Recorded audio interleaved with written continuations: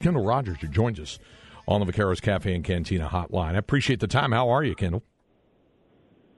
I'm doing great, man. How about yourself? Great. I appreciate you taking the time. Now, I'm always fascinated by your travels because people ask me about my travels, but you get about to different collegiate baseball action across the country. Are you going anywhere exotic this weekend, or are you keeping it close to home?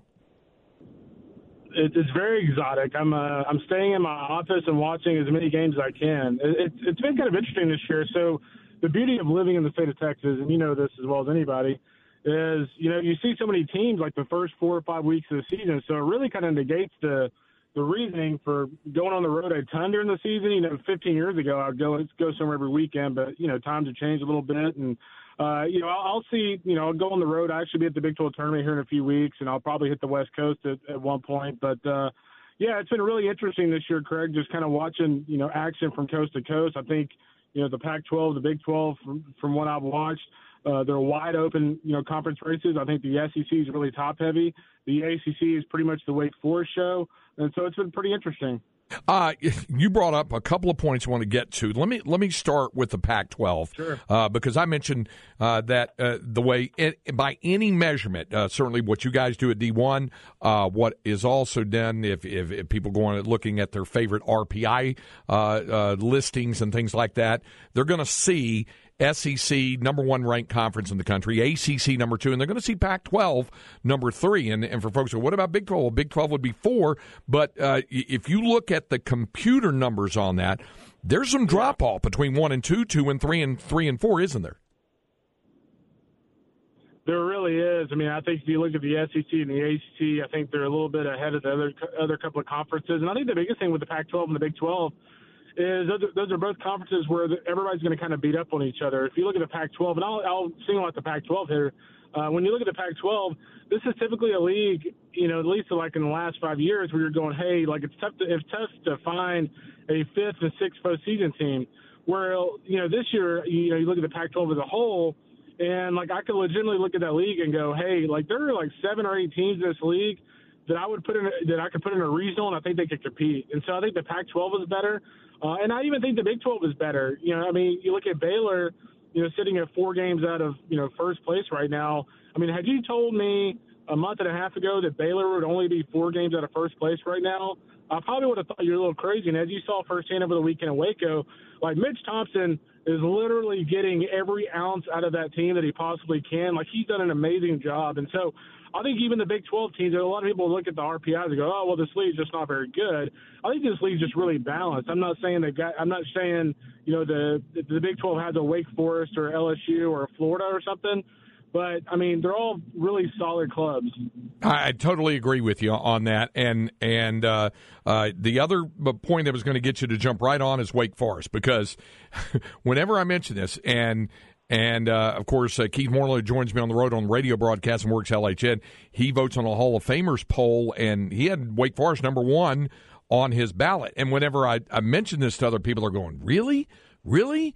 Wake Forest? Because when you think of the ACC, maybe we've thought of North Carolina, we've thought of Louisville, we've thought of Clemson in the past. But the 2 names I'm hearing, and even NC State, obviously, but the names that I'm hearing lately, Boston College, even though they've had a rock or two of late in their path a little bit, and they've got a big series in Chapel Hill this weekend, and then Wake Forest. And for folks who don't know anything about this Demon Deacons program, other than the last time they saw them was at the regional at Dell Diamond in 07 against Texas, what is it about this Wake Forest ball club that really impresses you?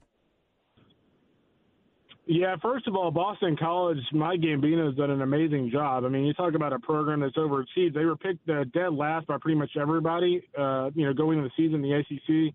And right now they make a regional. I'm with you. I kind of wonder if they have staying power a little bit. But, Wake Forest is one of those programs that, I mean, I'll be honest with you.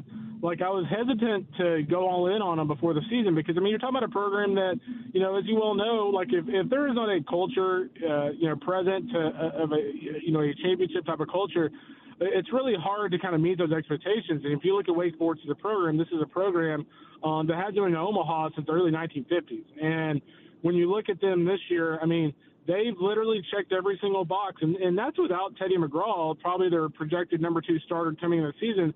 They lost him, and what's happened? Rhett Lauder continues to be, arguably one of the top 2 or 3 pitchers in college baseball.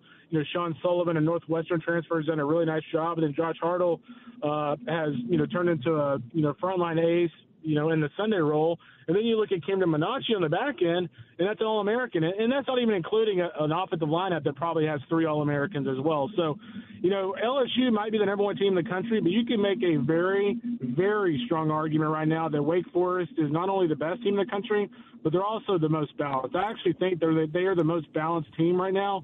I'm just still sticking with LSU just because of the star power offensively. Yeah, that makes sense. And before I jump to the SEC, lest people forget, obviously, you've got Virginia, North Carolina, Boston College, Wake Forest, Louisville. Duke, by the way, I think has been, at times, we've seen some impressive things out of the Blue Devils this season.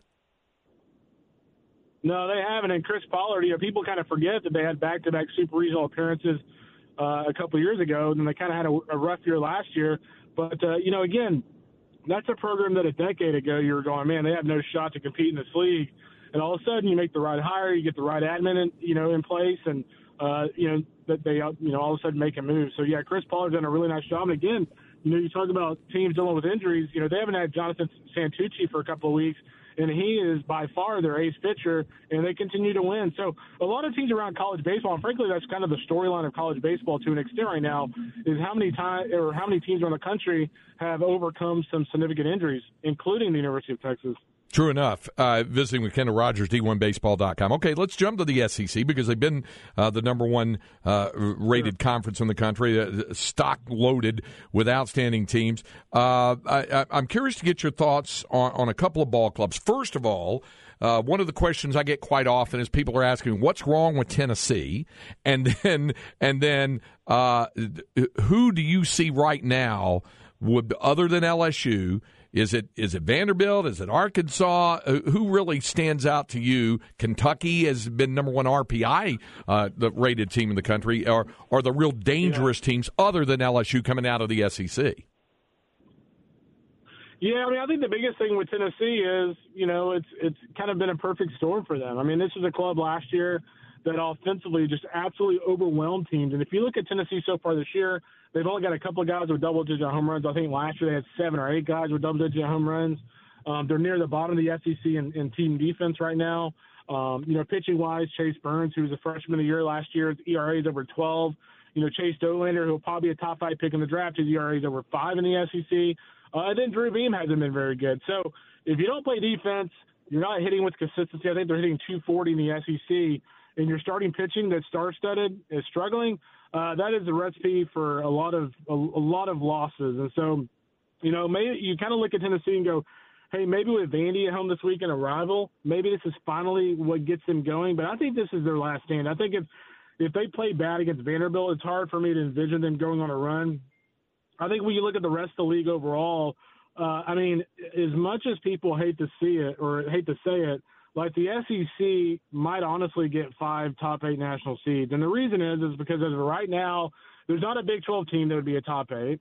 The Pac-12 is borderline with Stanford and Oregon.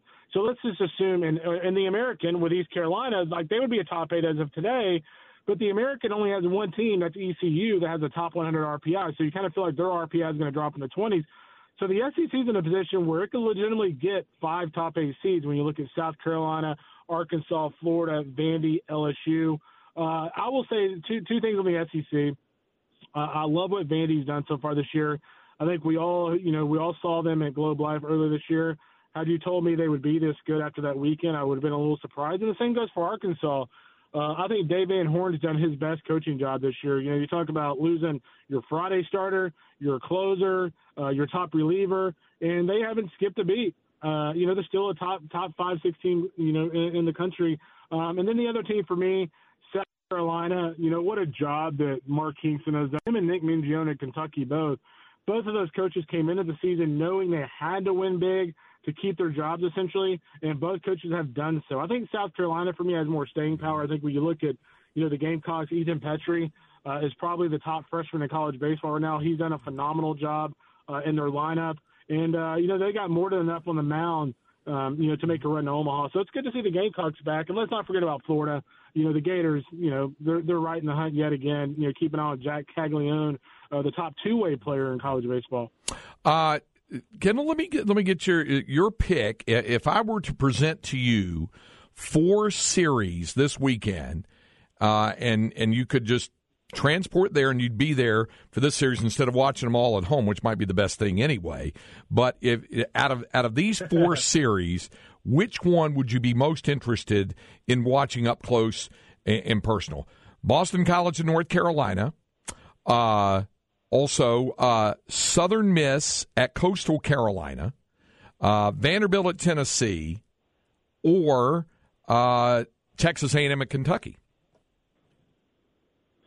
I'm going to actually go with Southern Miss and Coastal. One of the big storylines for me this year has been the Sun Belt. This is a league when they added Southern Miss and ODU, I thought it would take a big step forward, and it really has. This is a league now that is 5, 6, 7 teams deep. I even really, really like Texas State's team. I know they've had some, bumps in the road, but, they're healthy now. They're really scary to me. But I look at Coastal, kind of the return of Gary Gilmore and just the job that they've done this year.